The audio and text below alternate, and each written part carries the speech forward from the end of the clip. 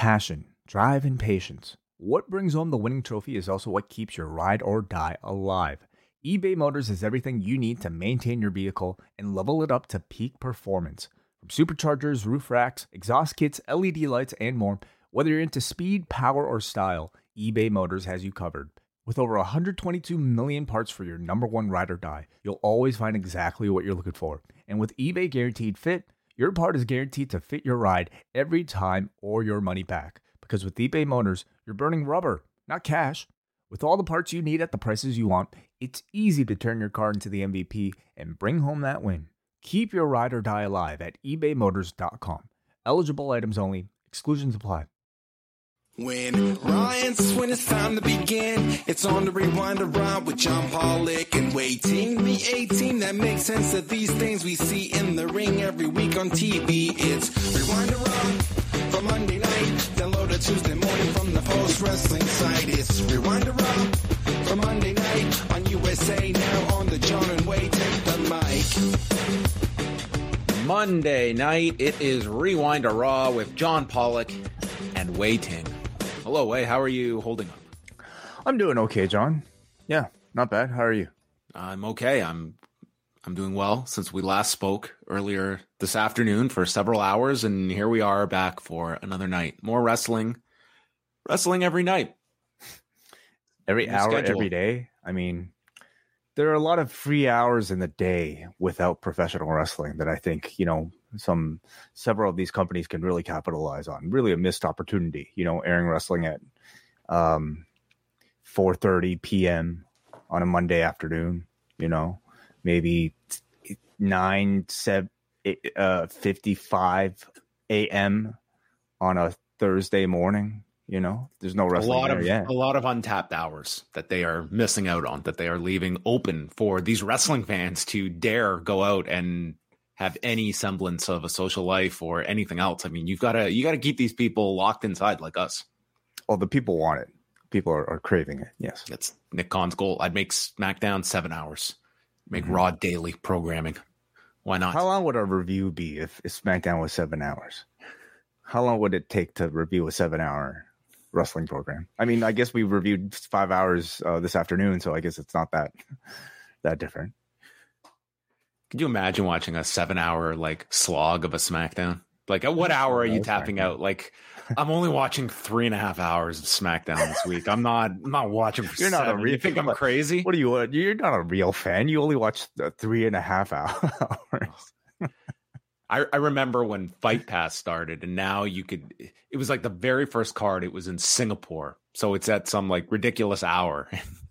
It became this thing about you're not a real fan if you're not watching it live. I was sorry, here's my badge. I guess I'm out of the club.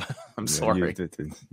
You're real fan. Too real for me. Yeah, too real.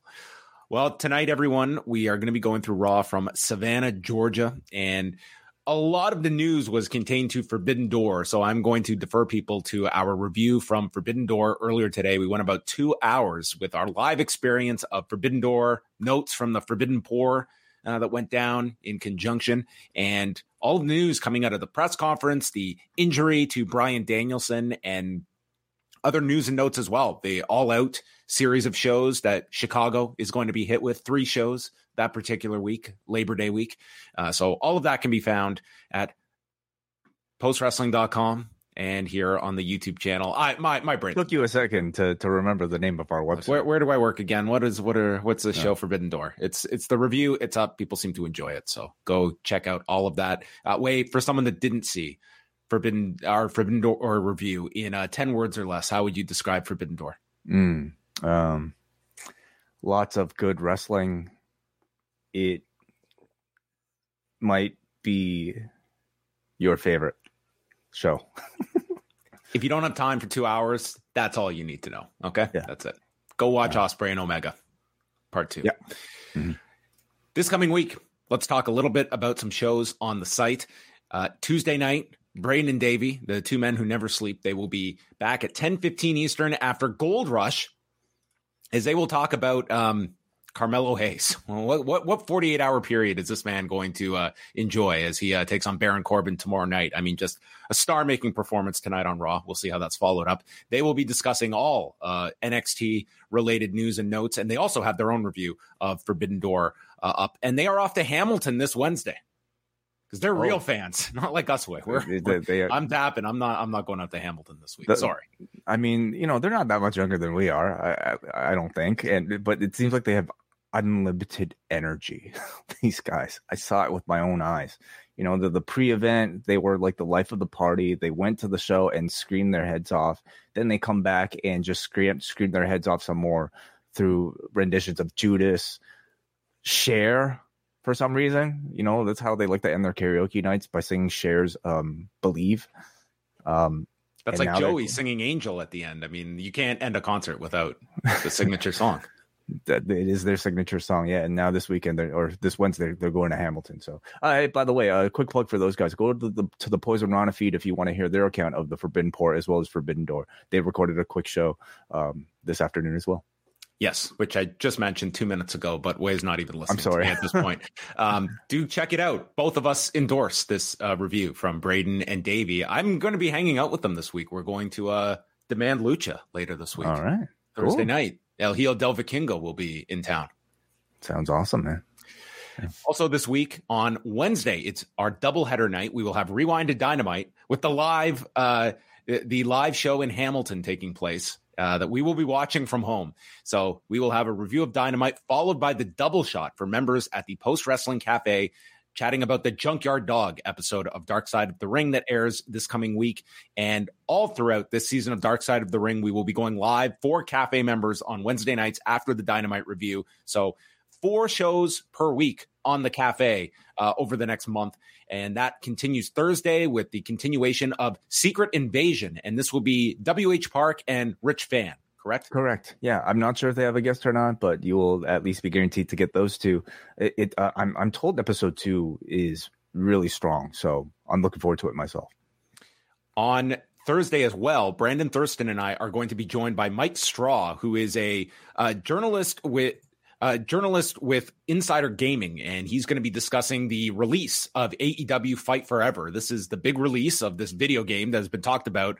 What would you say, years by now? This since like the beginning, I feel, of AEW. Yeah, this has been a long-term project for the company. It finally gets released later this Thursday. So we'll talk to Mike about sort of just the importance of this game to AEW and sort of the early reaction that those have on Thursday when this game is released. And Brandon and I will also be going over maybe some of our live notes from the press conference this past week when we were at the Forbidden Door press conference, and whatever other news and notes are going on, including week 2 of the Collision number, which is going to be very interesting to see how well week 2 followed the debut of the show as well. So that's Thursday. And then for patrons, Friday night, Way and I are here for Rewind to SmackDown.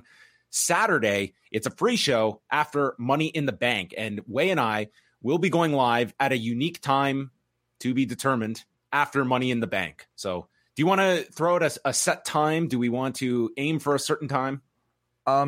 Well, hard to know how long this show is going to go. What do you anticipate? A 3-hour show? Roughly, yes. Okay, so we can roughly say a roughly unique time of 6:05 p.m. Eastern.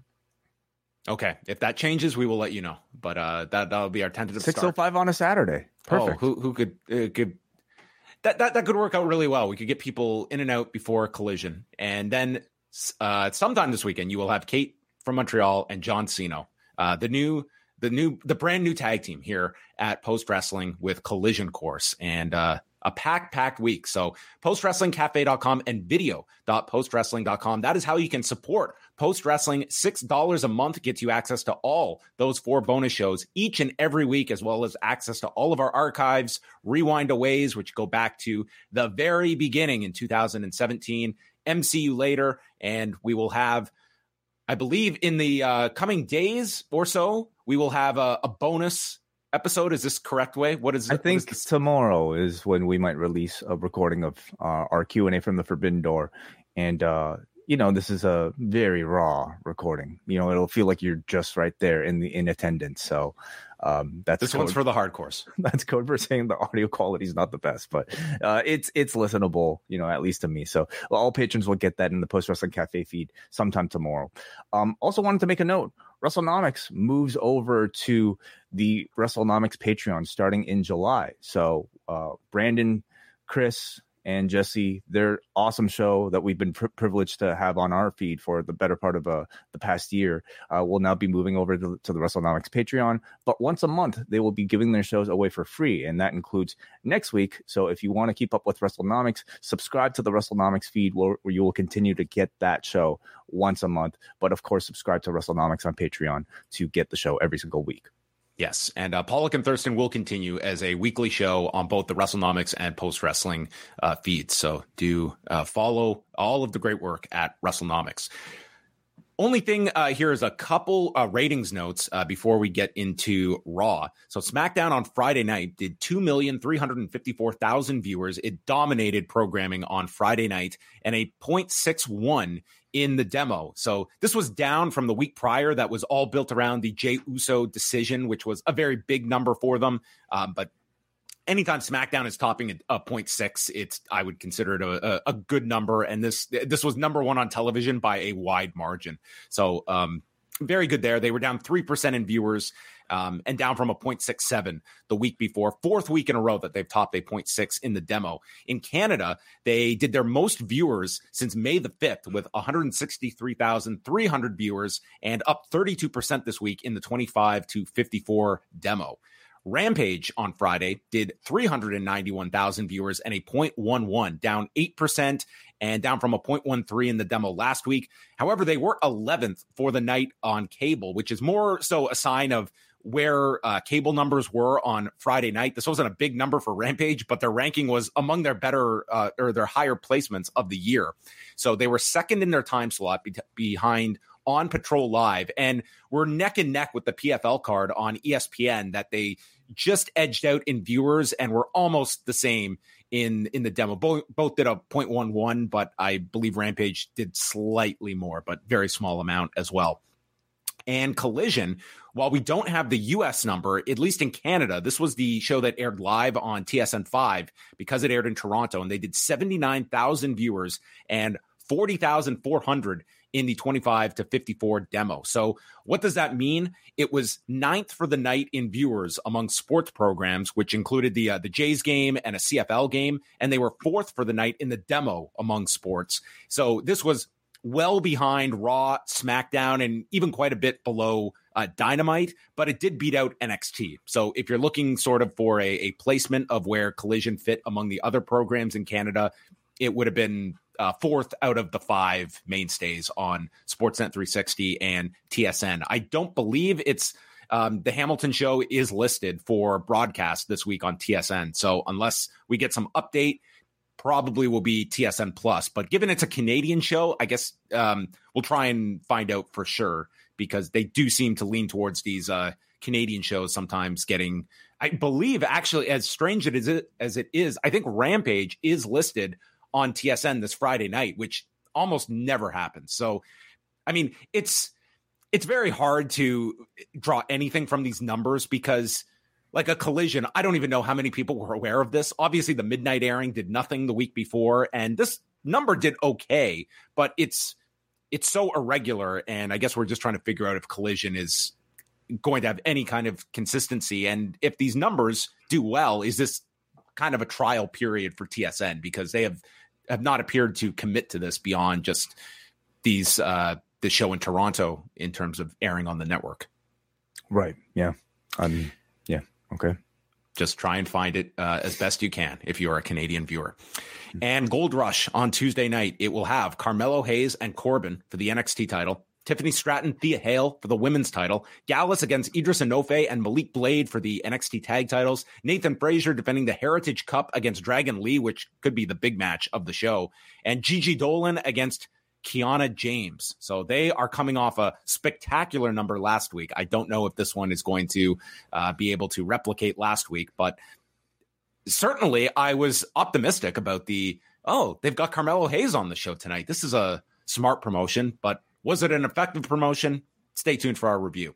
And then Dynamite on Hamilton. We only have 2 matches announced thus far, with Britt Baker against Ruby Soho in the Owen tournament, and the Painmaker, the water bottle hitter, Chris Jericho, teaming with Sammy Guevara against Sting and Darby Allin in a tornado tag in Hamilton. The Painmaker comes to Hamilton. Yeah. No baseball teams in Hamilton, so that's where Jericho comes in. He was doing a bit of batting practice at the press conference, and maybe he'll be ready. That is accurate. So that is what is coming up over the next couple of nights. We go over to Raw from the N Market Arena in Savannah, Georgia. They did not have a whole lot announced for this show. Going into this afternoon, they had announced Ronda Rousey and Raquel Rodriguez, and then several segments we had the Women's Summit that we did get.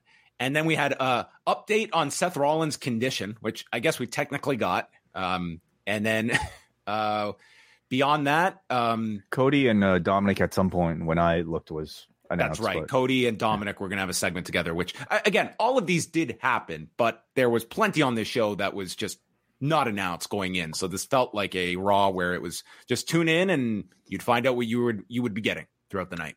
As has been consistent with reports over the past week, that Vince has been very hands-on with last-minute changes to these shows. Yes. As evidenced by Friday, where 3 of the matches announced did not take place. Yeah. I would love for this guy to be hands-on a week before. That would be great, wouldn't it? I think this has really shown, our whole lifetime of, watching wrestling has shown Vince to be really quite the procrastinator. Probably the guy to leave his homework to the very last minute, maybe even past deadline, and just quickly kind of scribbles, his best effort and just hands it in. Maybe he forgot it was Friday last week. Maybe he just thought it was Thursday and he was like, oh, it's Friday. Yeah. I just love this. He has people on his staff that are working their asses off trying to keep up with these shows, building long-term storylines. And Vince is just waiting and waiting and waiting till the very last minute to even look at the damn thing. Look at the damn script before he makes his edits and changes. Maybe he works best on a Sunday night or Sunday morning or Monday morning, I should say. He's probably watching Forbidden Door last night and then said, you know what? Yeah. What do we need on this show? We need Finn Balor and Carmelo Hayes. That's what we're going to do. Dominic and Rhea Ripley are in the ring. Heavy boos. They won't allow Dominic to welcome us to Raw. How's this show supposed to start unless someone welcomes us to the show? So Rhea calls Cody a wannabe and a loser. So Cody comes out. We're in Georgia, so thunderous reaction for Cody. And he welcomes us to Monday Night Raw. So now the show can begin. You're welcome to the program. You need somebody to welcome the show. Yeah. Rhea has to speak for Dominic. And then Cody quotes the Cat in the Hat. Why? Because Dominic is a child and a scared little boy. And he asks why Dominic is running. And he mentions how he's facing Damian Priest tonight for the first time ever. What a first time ever match. Cody and Damian Priest. I guess qualifies. First time ever.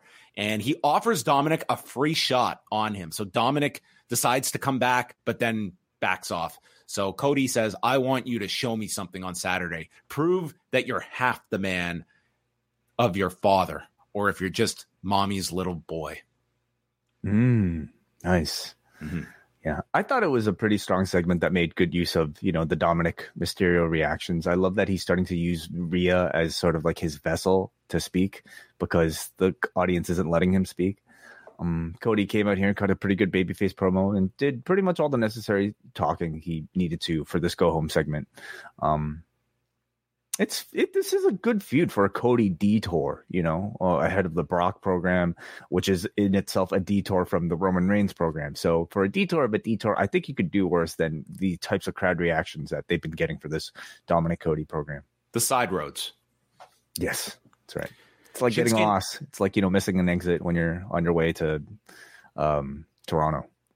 How do you miss an exit? Much less I don't know. Multiples. Yeah. Shinsuke Nakamura against Ricochet. I thought this was a really good match that these two had. And not just Ricochet looking spectacular. I thought Nakamura really hustled in this as well. Bronson Reed is seated ringside, and this leads to Ricochet and Nakamura attacking him on the floor, and then Reed is ejected. So then they just are left alone. There's a standing shooting star by Ricochet and a Cabrata landing on the knees. And Ricochet ducks the Kinshasa, hits the recoil for a 2 count. And then it's Nakamura with a running knee in the corner. And we get this incredible sequence of kicks by Ricochet, including kicking off the back of Nakamura as Patrick's asking us if this is the Matrix. He hits a running sliced bread and then a shooting star off the top and wins in 10 minutes and 44 seconds. I thought this was a really great opening match for Raw. Yeah, seriously. I mean, these guys have been involved in a feud right now with Bronson Reed that I haven't been exactly, I haven't been completely captivated by, namely because I think it's so strange that they're doing so much with Bronson Reed without him actually being involved in the Money in the Bank match at all. In fact, I feel like it's really taken Ricochet and Nakamura's it's taken their focus away so much from the Money in the Bank that they don't even feel like they're competitors. Like they don't feel like they have any chance of winning, basically. But I thought tonight was really strong in ring. Ricochet, that sequence at the end where he just did the whole almost like what Ospreay did, last night, like bouncing off of his opponent into the great dodges of Nakamura's kicks into the sliced bread was just absolutely awesome. This was the type of match that kind of reminded you that despite, the dude's shortcomings on the mic, despite maybe Nakamura's inability to cut incredible long promos, if you let them wrestle like this every single week, they will get over. They will get an audience, and you don't really need a whole lot else, in my opinion. So you just let Ricochet go out there and wrestle every week? I mean, I think you could try that, This was incredibly impressive. It was the type of buzzworthy wrestling that I think will be enough to just get these guys over alone without having to cut lengthy promos or act backstage. This ladder match is going to be spectacular, the men's one, and Ricochet should have a very prominent role in that match. Like they've almost guaranteed him and Logan Paul have to do something memorable to top their Royal Rumble spot. And right. Someone threw out one of the ideas about like a Ricochet Logan Paul match at SummerSlam. I'm certainly warm to that idea. If you don't have, they've certainly, just the fact they're referencing it, I feel it would be, it's at least viable. But I think the question is always, is Ricochet viewed in that light that he would be of that stature? Well, no. Yeah, it's kind of weird in that, like, I would love to see that match. I think, if Logan Paul was a guy who did TV matches, it would be a good match for TV. But it's weird. It's in this weird space where Logan Paul is only active on pay-per-views and in certain pay-per-views. And Ricochet is not exactly big enough to justify a singles pay-per-view match against somebody of the stature of a Logan Paul. So that's the type of match that I don't know if we'll ever really get beyond, these sort of interactions in this ladder match. Matt Riddle issued a challenge to Gunther for the IC title this Saturday at Money in the Bank. And he says his ankle is fine after last week's attack. So Kaiser appears, insulting his skills. So then Riddle attacks him, and Gunther attacks him from behind, accepts the challenge, and stomps the left ankle of Riddle, which is wrapped up. So the ankle couldn't have been fine if he has it wrapped up. I mean, wouldn't that not make it fine? It's a target for Gunther. He knew exactly where to attack him. So he's coming into this match with a bad ankle. Mm-hmm. Mm-hmm. Adam Pearce meets with Dominic and Ripley, and Dominic wants a match after being embarrassed by Cody. And Pearce said, well, that's great because Vince tore up multiple segments and we're trying to fill. You just name your match. And Dominic said, I'll get back to you. I'm going to pick someone big and strong. And Pearce is just like, cool, like just name whoever and you can have it. There was no approval process here. Dominic got to pick his lame duck opponent and Pearce just signed off on it. So this was very easy for Dominic to get what he wanted. I mean, what do you think is the typical sort of checklist, for what Pearce would or would not approve? The guy tends to just, if two random people happen to be in the ring, it's likely that they'll have a match. Quarter-hour performances, I'm sure he would lean on that. Like, what is the past performances of an Akira Tozawa? We cannot put this out on television. Okay. But maybe he thought differently. Then we had a by the numbers video for Money in the Bank. I learned so much about Money in the Bank in this video, courtesy of Jackie Redmond. We had, 78% of the male winners have cashed in. As they have said multiple times, 100% of the women have cashed in, have done it successfully. 3 men have cashed in twice successfully, including The Miz and Edge. And they did not include Phil. Oh, yes. Right. And then the best stat of the entire video. Over 380 ladders have been used to one's advantage. Now, this screams some poor sap was tasked with counting these. And at some point, by Money in the Bank match number 50, he was just like, I'm just writing over 380 because it's in the ballpark. You never say, if you have the exact number, you're not saying over 380. Yeah.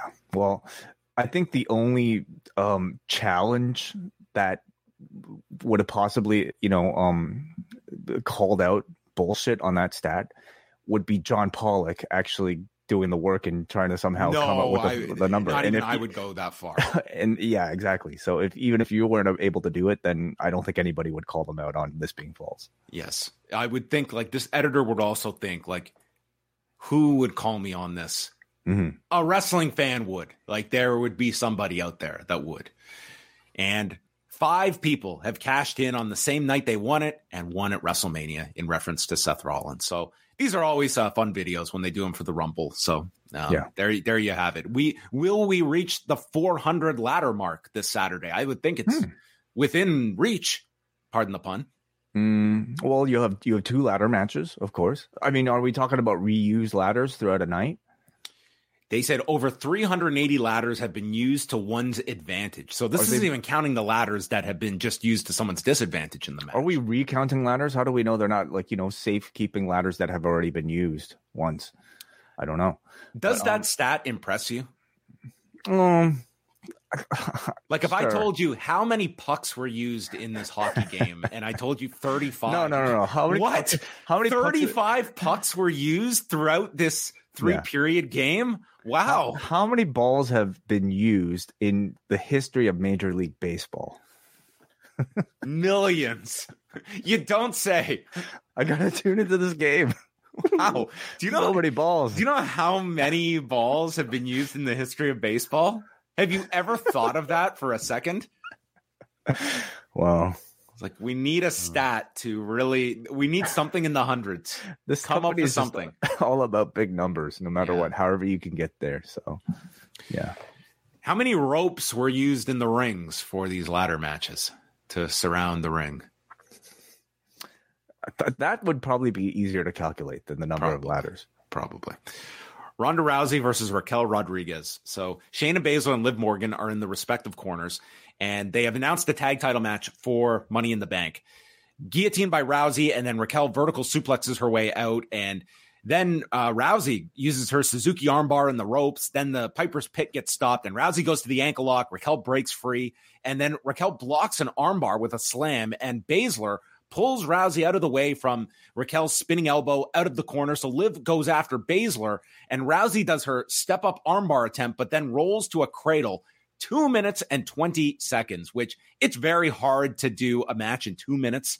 I thought that these two, this was just a sprint for 2 minutes, and they had a very good match on TV months ago. And while this was nothing you're going to really write home about, I thought for the time they had, they did what they could, but this one could have stood to have had a bit more time to it, you would think. But I agree. Yeah, I agree. I did feel like it was a little bit rushed in that, it just felt they like were very rushed, but yeah, it was not sloppy by rushing it either. Well, yeah, I think a lot of that is because of Ronda's beautiful submission entry technique. That to me is one of the best parts about her professional wrestling game, which she's been able to apply from her judo background. Just they all look great, and it's completely unique to her because not many other people in professional wrestling can pull off that sort of a great looking flying submission. But maybe it was missing a bit more interactivity with the crowd to really feel fleshed out. But given the time, it's hardly something you can blame them for. I felt the booking of this was not that great, for challengers that are about to go for the tag team championships. I understand Ronda Rousey, especially in a singles match capacity, nobody beats her, and I'm fine with that. But I almost feel like this needed a bit more of a screwy finish, or Ronda needed to cheat a little bit more. Or put Baszler in the match. Sure, yeah, but just something to give the challengers a little bit of momentum going into this. I mean, I imagine maybe Friday they'll do something else as well, because aren't they SmackDown people? Aren't Raquel and Liv SmackDown wrestlers? I'll take your word for it. Like, didn't Liv come back on SmackDown? I think so. Yeah. Well, okay, whatever. Hall pass. I don't believe in separate talent for these shows. I'm not going to rack my brain over which brand these people are supposed to be exclusive to. There was a really nice video on Rollins and Balor, very much kind of like the NXT style that Balor was doing in his last run, where here he is just on his own, reflecting on the SummerSlam match and stating how with one arm he still beat Rollins, but then 22 hours later was forced to relinquish. And what he holds against Rollins is the fact that as soon as he relinquished the title, out came Rollins laughing, and they had the footage of it as well. Says, "I didn't get bitter, you made me bitter." And he is sick of the people worshiping him, singing his song, and he's going to take from Rollins what he took from Balor. And this time, both his arms will be raised after winning. So a very good video package. And overall, I think this has been a very good build for what on paper feels like a routine title defense for Seth Rollins. But I think Balor has certainly upped his game in this 4-week build that they've had for the title program. They booked him really well, by making him a lot more aggressive. I think the storytelling has been strong too, doing like great callbacks to that initial match these two had. And Rollins, at least, trying to pull the old Finn Balor out. I love this video. I thought it, first of all, looked really good. Balor's camera shots looked really good. Production on it overall was strong. And I thought the content of Balor's words, calling back to that incident with Rollins coming out and laughing at him, was great justification for his recent actions. And I was like, yeah, F this guy. Well, totally. Yeah. It's a lot easier to buy into guys' motivations for, being an asshole when you can see video evidence of the past of the other person being an asshole. So it did a good job heating up the feud. And I thought it would do a good job of setting up Rollins' retort to basically him being an asshole in the past. Unfortunately, we'll talk about it in the Rollins segment later. We didn't really get it. Ha ha. Rollins begins the second hour. The audience is singing, and he notes that Carmelo Hayes is here in the crowd. There's an NXT chant, and he thanks Carmelo for having his back last week on NXT and plugs the match with Baron Corbin for Tuesday, which was all well and good. I thought, cool, they're promoting this match on Raw. And Balor attacks Rollins yet again. He brings up how Balor attacked him on Raw and NXT, but I'm still standing. And he challenges Balor to come finish the job, stating that he won't be 100% at Money in the Bank, but he says, your best version is not as good as my best version. So then Balor attacks him, and they fight ringside, and Rollins is sent into the stairs, ribs first, and then into the desk with the ribs. And as Balor grabs a chair, Hayes pulls it away from the front row, allowing Rollins to send Balor into the timekeeper's area. And Rollins somehow got cut on the face here in the midst of all of this. Yeah. Physicality was cool. The way they, continue to maybe tie Carmelo Hayes into Seth Rollins, stemming back from NXT, I think is a really great way of introducing Carmelo Hayes. I was disappointed that Rollins didn't more directly address, the heel actions that he very clearly displayed in the Balor video. Why did he come out and laugh at Finn Balor at the time? I mean, yes, the answer is that he was a heel at the time, but I think in the context of story, the good guy needs to take accountability for poor actions of the past that are brought up, or at the very least acknowledge them. And Rollins basically just, didn't even acknowledge that it happened. So I didn't think the two segments between Balor and Rollins felt all that cohesive. And in effect, it kind of hurt Rollins as a babyface. Well, there would be more to come with Carmelo Hayes on the show. Saxton is with Tommaso Ciampa, who spent 9 months rehabbing from hip surgery. And guess how many times The Miz reached out to him? 0. And people warned Ciampa that Miz was a user, and this injury was a blessing in disguise, left on his own for 275 days to be in his thoughts and figuring out who his friends were, and asked himself, why am I wearing neon green and hanging out with the Miz? So he's going to create his own opportunities, and that was that. Hayes and Balor is announced for later tonight, so this would be Carmelo Hayes' first match on Raw itself. Ciampa and Miz never get started as the Miz jumps Ciampa from behind. And like all major angles that kick off generational feuds and our blood programs, the chant of tiny balls really gets this off to a heated beginning as Ciampa is laying on the ground and the crowd. I think this is what when Ole trapped Dusty in the cage and turned on him. I think they were chanting tiny balls as well. I think we all remember Mitsuharu Misawa chanting tiny balls at Kawada. That was the genesis of the program. Yeah. So he then suplexes Ciampa into the barricade and lays him out with a skull-crushing finale, leaves him laying. So Ciampa and Miz continues. Yeah, I'm a little surprised. I thought last week was just like, hey, like, oh, let's tie this loose end with Ciampa and The Miz, and then let's move Ciampa on from The Miz and forget that association ever happened. Because I think part of the danger of spending too much time with The Miz is that you get dragged down to The Miz's level, which is about as kind of bottom rung as you can get at this point. But I liked the intensity of The Miz in this segment. I thought the aggression was really good in the beatdown. And, you know, if this is a serious tone that they're taking, Tiny Balls chant aside, it could potentially. He's also wearing a shirt that reads "My balls are massive," so I cannot take any serious version of The Miz that they are alluding to. Well, we shall see. But you know, I guess they're looking for a bit more of a feud for Ciampa before connecting him to Gargano, or maybe Gargano comes in at some point and just helps him. This post wrestling podcast is brought to you by NerdWallet's Smart Money Podcast. Financial literacy can be daunting, but it's one of the most valuable things you can equip yourself with. On NerdWallet's Smart Money Podcast, their trusted financial journalists offer easily digestible, conversational discussions on topics like balancing your portfolio. If you think an ETF is one of Cena's 5 moves of doom, this show might be for you. Planning for your tax bills this April, so you don't have to worry about a visit from Erwin R. Shyster. And putting away more money for retirement, because unlike most wrestlers at the end of their careers, most of us should only plan on retiring once. Listen to NerdWallet's Smart Money Podcast on your favorite podcast app. Future you will thank you.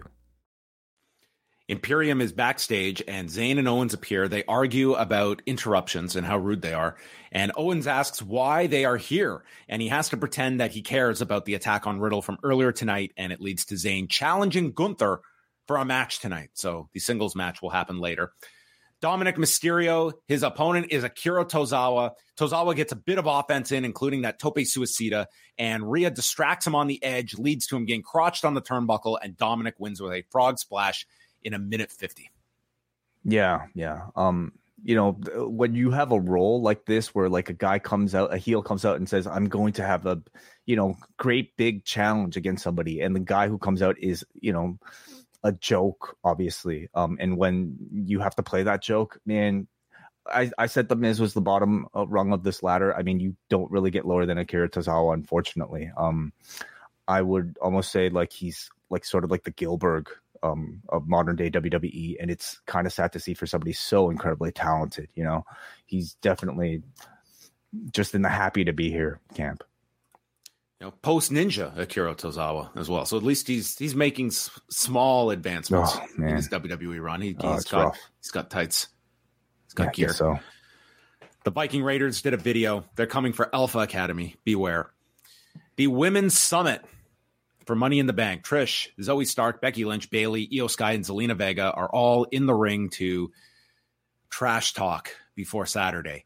Bayley notes she's the only one to win this match in the past. I have the best chance to win, and gets a look from Io, and Bayley clarifies, or Io, one of us. Vega then takes her shots at everybody here and is doing this as she pulls out her chancla. You never go to a women's summit without a chancla in your back pocket to have ready in case things get violent. So then Trish calls everyone in the ring little girls, and the crowd is chanting for Becky. Trish is here to save the division. Winning is what I do.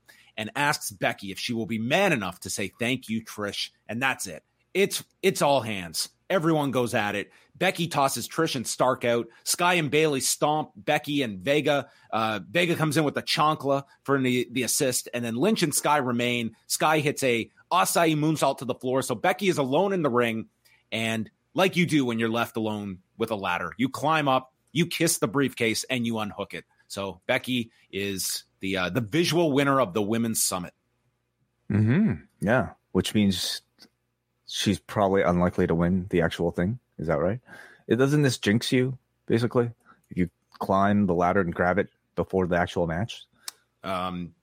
Traditionally, that's how things could lead, but maybe that's the swerve of the swerve. Oh, it could be. Yeah. Yeah. I thought coming out of the segment, my big takeaway was that Trish's heel voice, it sounds really good. I just remember her when she just kind of started this run a few months ago. And in a very short amount of time, I think the confidence has just grown so much. I would say it's fully returned to maybe, the height of her heel voice back when she had her initial run. Her promo sounds very smooth, and I think her attitude and body language feel very natural as well. So she's done a great job of getting back into heel shape. I think the thing holding this match together is the Becky Trish feud. I don't sense much interest in really any of the other competitors, with the exception of Io Sky. Even though the build has really not been focused on Io at all, she's that type of dark horse, I guess challenger that I think London especially will really lift up the moment they start, teasing her climbing. So I feel like I'm still going with Io as my pick. Yeah, we'll update and the card at the end of the review here and the latest match announcements. Kathy Kelly interviewed Carmelo Hayes, and worth noting, no Trick Williams by his side on this show, which I thought was a mistake not to have Trick by his side. That's part of the Carmelo Hayes package, and made him look small, honestly. Even though Trick is a bigger person, I think when you look at Carmelo with a guy as big as Trick, it kind of makes the whole package look bigger and makes the both of them look like a bigger threat to just, any average competitor.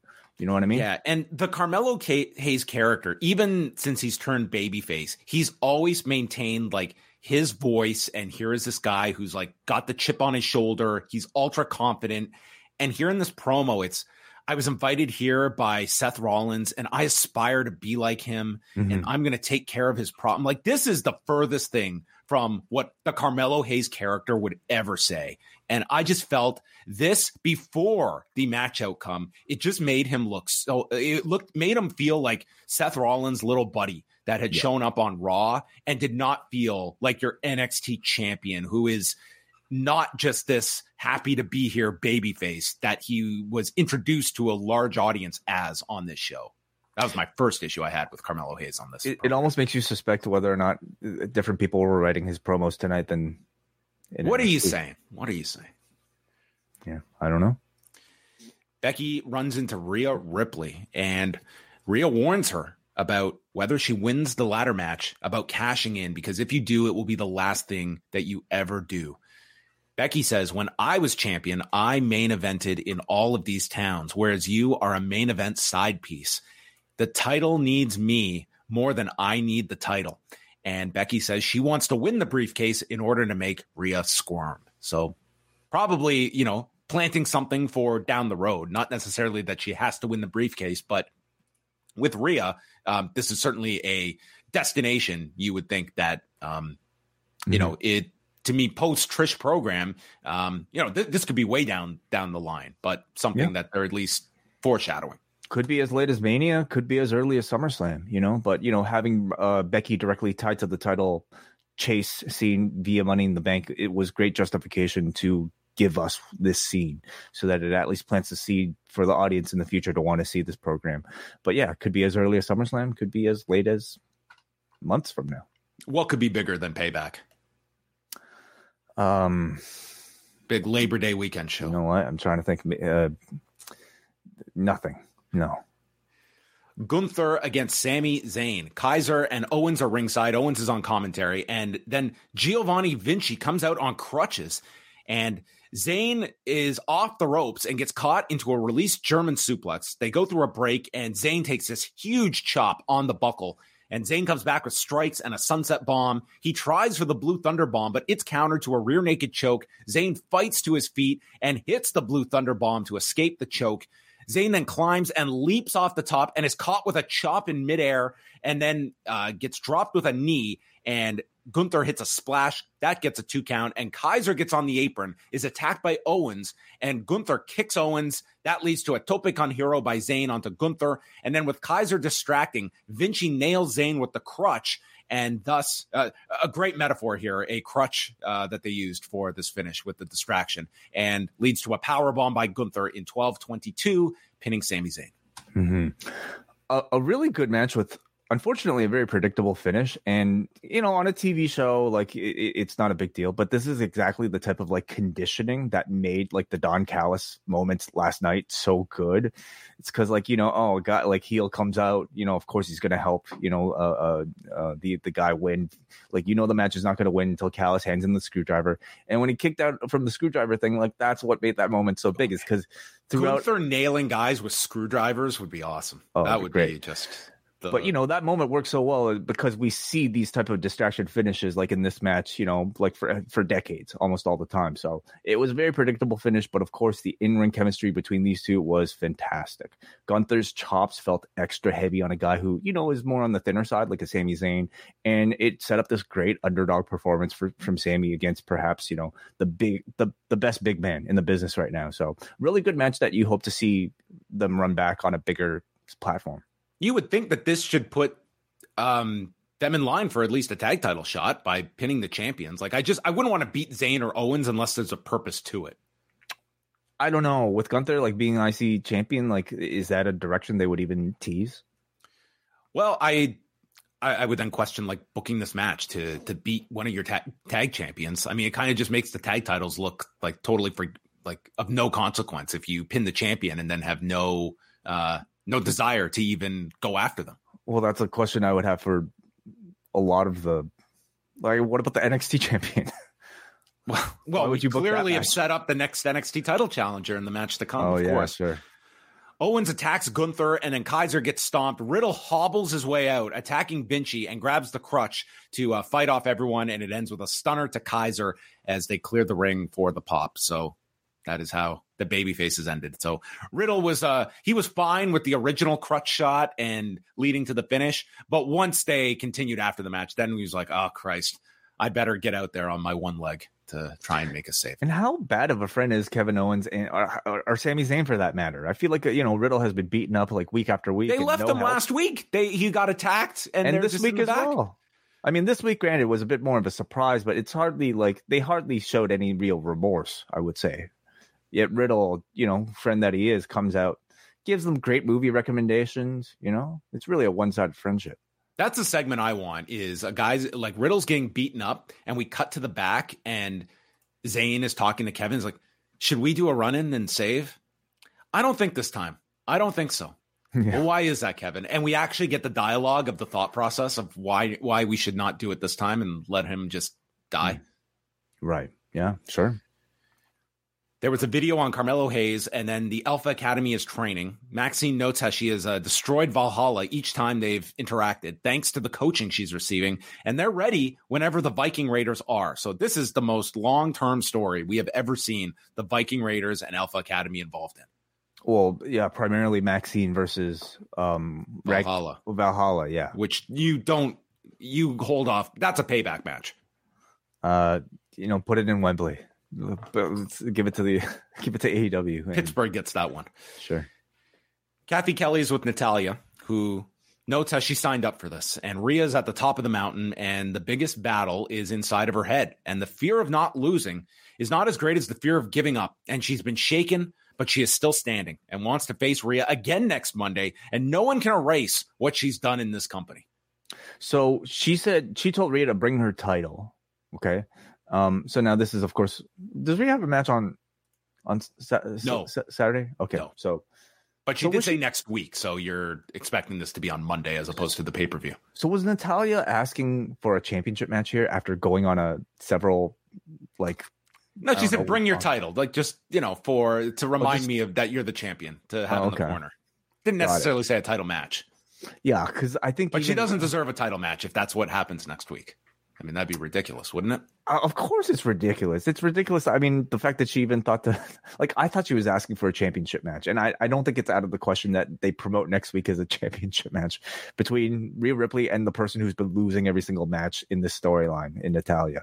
So I don't know, man. I've been waiting for weeks now for this Natalya transformation, whatever she's kind of got in the works. And it's looking like they're going to make us at least wait another week for it.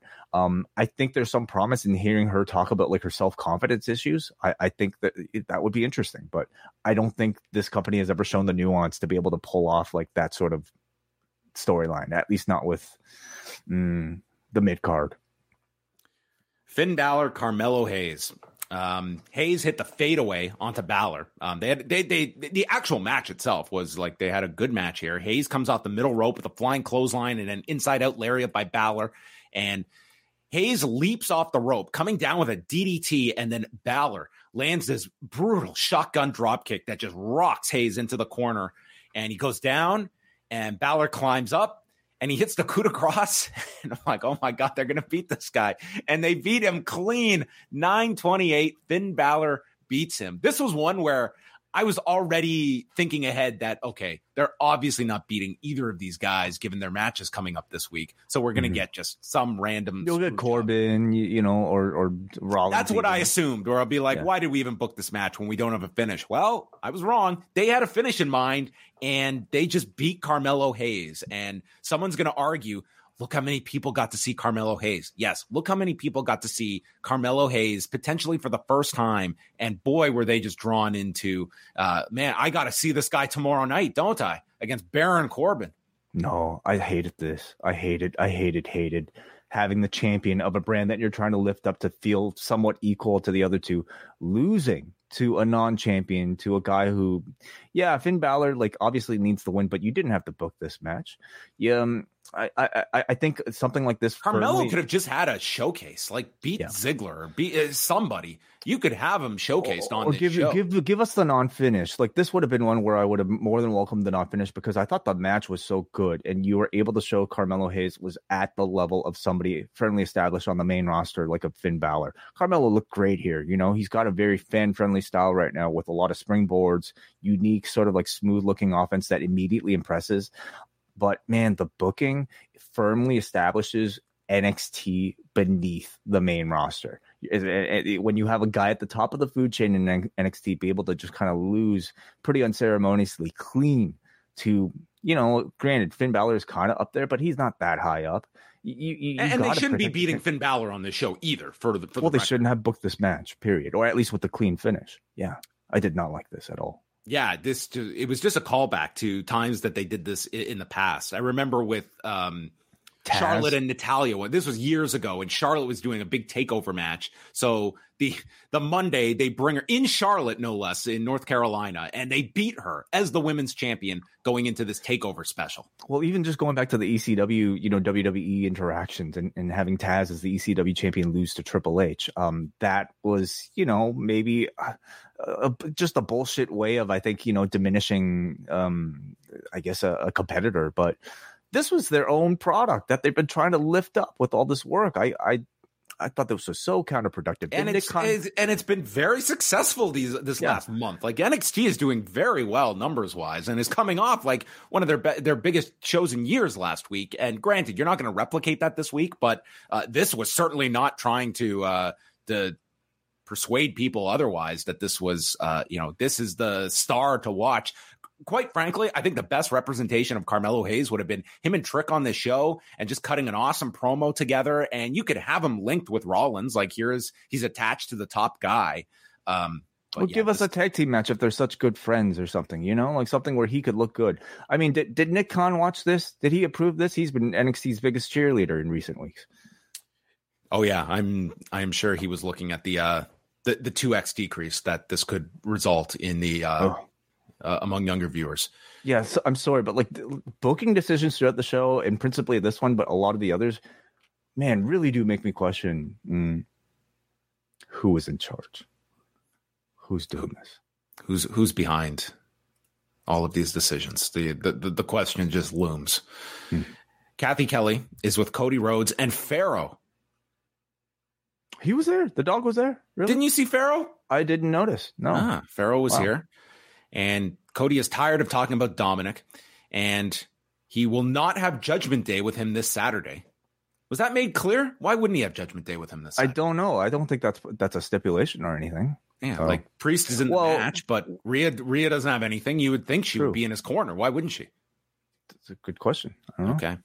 He said, we're going to find out what Dominic has on Saturday. And the main event is Cody Rhodes and Damian Priest for the first time ever. Mm-hmm. Dream match. So the ROH alumni meeting here. Rhodes is fighting from underneath and then hits a gourd buster as Dominic and Rhea come down. And Dominic is hiding behind Rhea on the floor when Cody goes after them, and Cody gets caught by a flatliner. Priest is in control, and then Rhodes lands a power slam, disaster kick, and the bionic elbow that gets a 2 count. Priest stops a crossroads, and Cody then hits the pedigree, but Priest rolls out to the floor. And as Rhea gets onto the apron to distract, Dominic stops a Cody cutter and leads to Cody getting tripped up and hit with the South of Heaven, but he kicks out. Cody avoids the Razor's Edge, runs Priest into Dominic, Cody cutter crossroads in 13:28 as Cody goes into Money in the Bank with the victory. And then Dom gets in one final cheap shot, which has been all the lead up here, is that he gets his, this is being built up like the way they used to, where it would be the heel manager that finally the babyface is going to get his hands on the manager at the Garden, and it's Dominic in the role of the manager on Saturday, who is so incapable of, being actually competitive that they get their upper hand by hiding behind somebody else. Yeah, although I don't see this being your 5-minute affair. I see them doing a match on Saturday. But yeah, that's how the show ended. And I think Money in the Bank looks like a really great card on paper. But I certainly had my issues with some of the stuff on this show, although there was some good stuff on this as well between Gunther Zane, Ricochet, and Nakamura. I like quite a bit as well. And I continue to enjoy the Rollins Balor build. I think they've done a very effective job of that. I think in ring, this was a really strong edition of Raw. Between Zayn and Gunther, Carmelo versus Balor, I thought was really good. Finish aside, Cody Priest, I thought was good. Nakamura, Ricochet, I even thought Ronda and Raquel was a pretty good quality. And the fact that for a 2-minute match, I mean, I don't think you could ask for much more of those two in 2 minutes. And just the sheer fact that I can even name 5 matches on this professional wrestling show, I think already puts it a step of your average edition of Raw. Yeah. There's more. There was more than 5. No, I'm saying on this particular show on Raw, there were 6. The 6 matches. That's it. Really? Yeah. Wow. Okay. Well, anyway, 5 of them I thought were really good. So the fact that I thought it was good, but man, the booking decisions throughout the show I did not agree with. Namely, Raquel losing to Ronda and Carmelo losing to Balor. I just, it just didn't, like, I understand you want to have certain people in higher profile matches get the big wins, but man, you should have more people on the roster than just this for them to get wins over. Anyway. How do you feel about the handling of, like, how protected do you view Owens and Zayn as tag champions and coming out of WrestleMania? Like, here were your headliners on the first night. Like, they're obviously like key parts of these shows, but how would you view them just in terms of sort of that top end mix that are treated as such? I think in the tag team division, their limit is only so high, where they feel like they can be constant parts of the show. They can be in, throughout segments. They can help people set up other programs. They can have occasional interactions with Jey Uso, but they'll never feel like main characters. And that's sort of been an issue with Balor and Owens ever since WrestleMania. They just kind of feel like guys who are holding on to championships, but as long as they're tag team champion holders, or champions, there's just only so much they can do without Roman Reigns attached to it.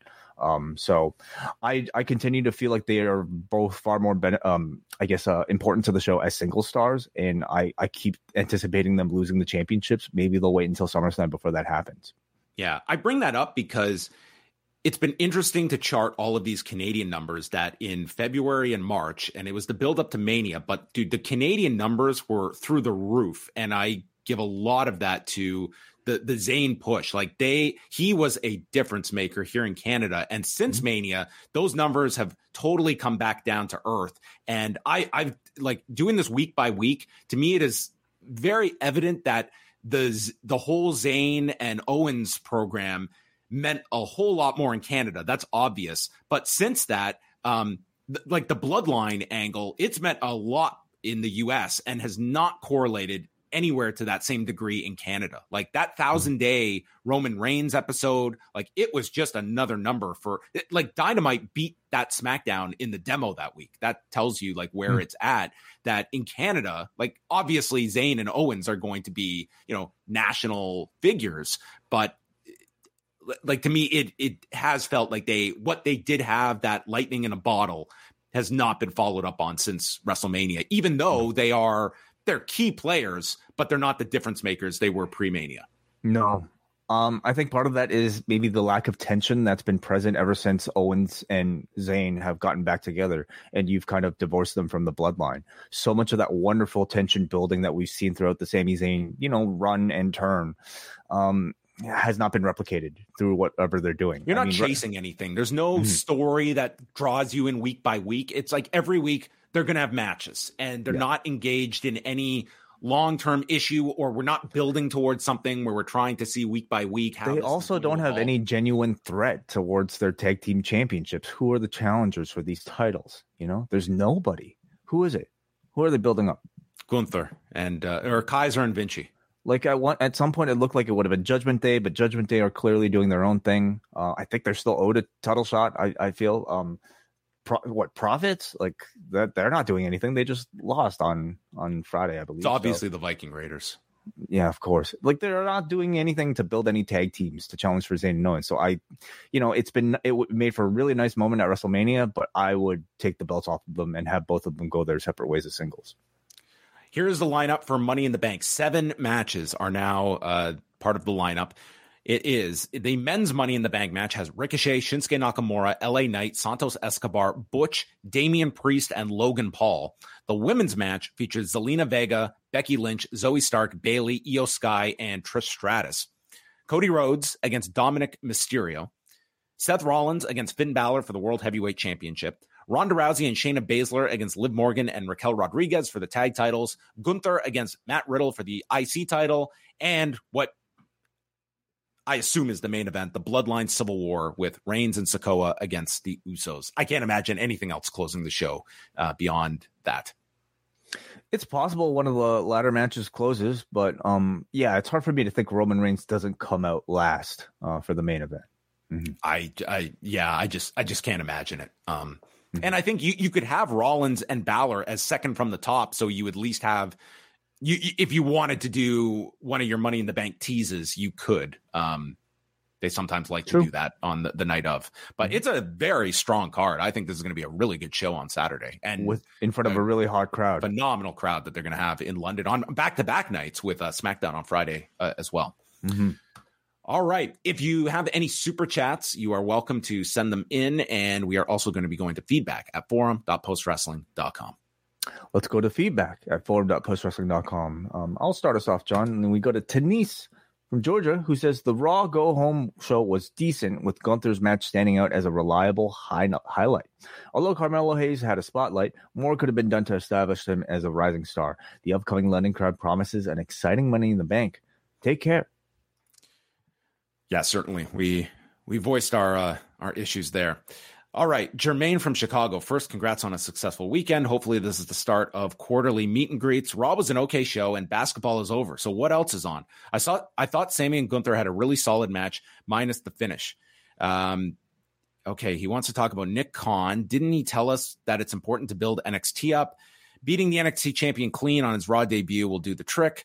Speaking of trick, I see he will be getting the Tucker treatment soon as Melo gets called up to the main roster. I know that Hunter doesn't stand up to Vince. The way he cared so much about NXT and had pride in it, no way he would have booked that match that way tonight. Do you guys think booking Damian Priest to lose before his big Money in the Bank match was a great idea? I think it's Vince once again scared to use his roster. I didn't have as much of an issue with Damian Priest losing on the go home. I mean, Cody's in a big featured match. And you were in Georgia. I wouldn't have advocated for Rhodes losing either. I mean, maybe I'm just kind of overthinking things, but the way they book these sort of things, I actually feel like Priest is a bigger favorite having lost the go home main event than Becky Lynch for going up and grabbing and holding the briefcase. So I think it improved his chances. Okay. Does this mean that it's guaranteed Carmelo retains the NXT title? Or maybe he loses to Baron Corbin. I think it's a pretty safe guarantee either way. Let's go to Muggin, who says, a strong go-home show. The third hour was stacked with Gunther versus Zayn and Carmelo Hayes versus Finn Balor, the latter of which hit 2 birds with 1 stone. It draws more eyeballs on NXT and on Melo as a future call-up. It was a test that he passed with flying colors. Dude is ready. I agree with everything about that except for the way it was booked. Again, you know, the video package I thought was outstanding. You know, like they need this sort of thing. Everything about tonight was a great reintroduction to Carmelo Hayes, except for the finish, arguably the most important thing. He says the last push towards Money in the Bank did its job, and Dominic continues to relish being such a heat magnet and cheap shot in Cody again. Makes me want to see him get his on Saturday. Okay, and the last one comes from Brian in New Jersey. By the end of the night, Cody and Dominic felt like a major part of the PLE, and I think Rollins and Balor has been a strong feud. Despite my thinking, there's no way Rollins is losing. Even though Gunther and Riddle is official, it seems secondary to the overall feud between Imperium and the Kevin, Sammy, Riddle contingent. The Women's Summit seemed like a better idea on paper.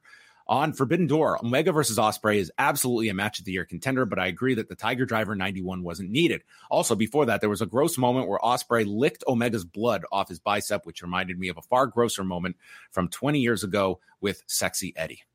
All right. Thank you, Brian. I don't think I'll be clicking a Sexy Eddie link. It's a very famous spot when Sexy Eddie went down to CZW, but yes, the squeamish don't have to click on the link, but Brian is there to turn your stomach if you are so inclined on the forum.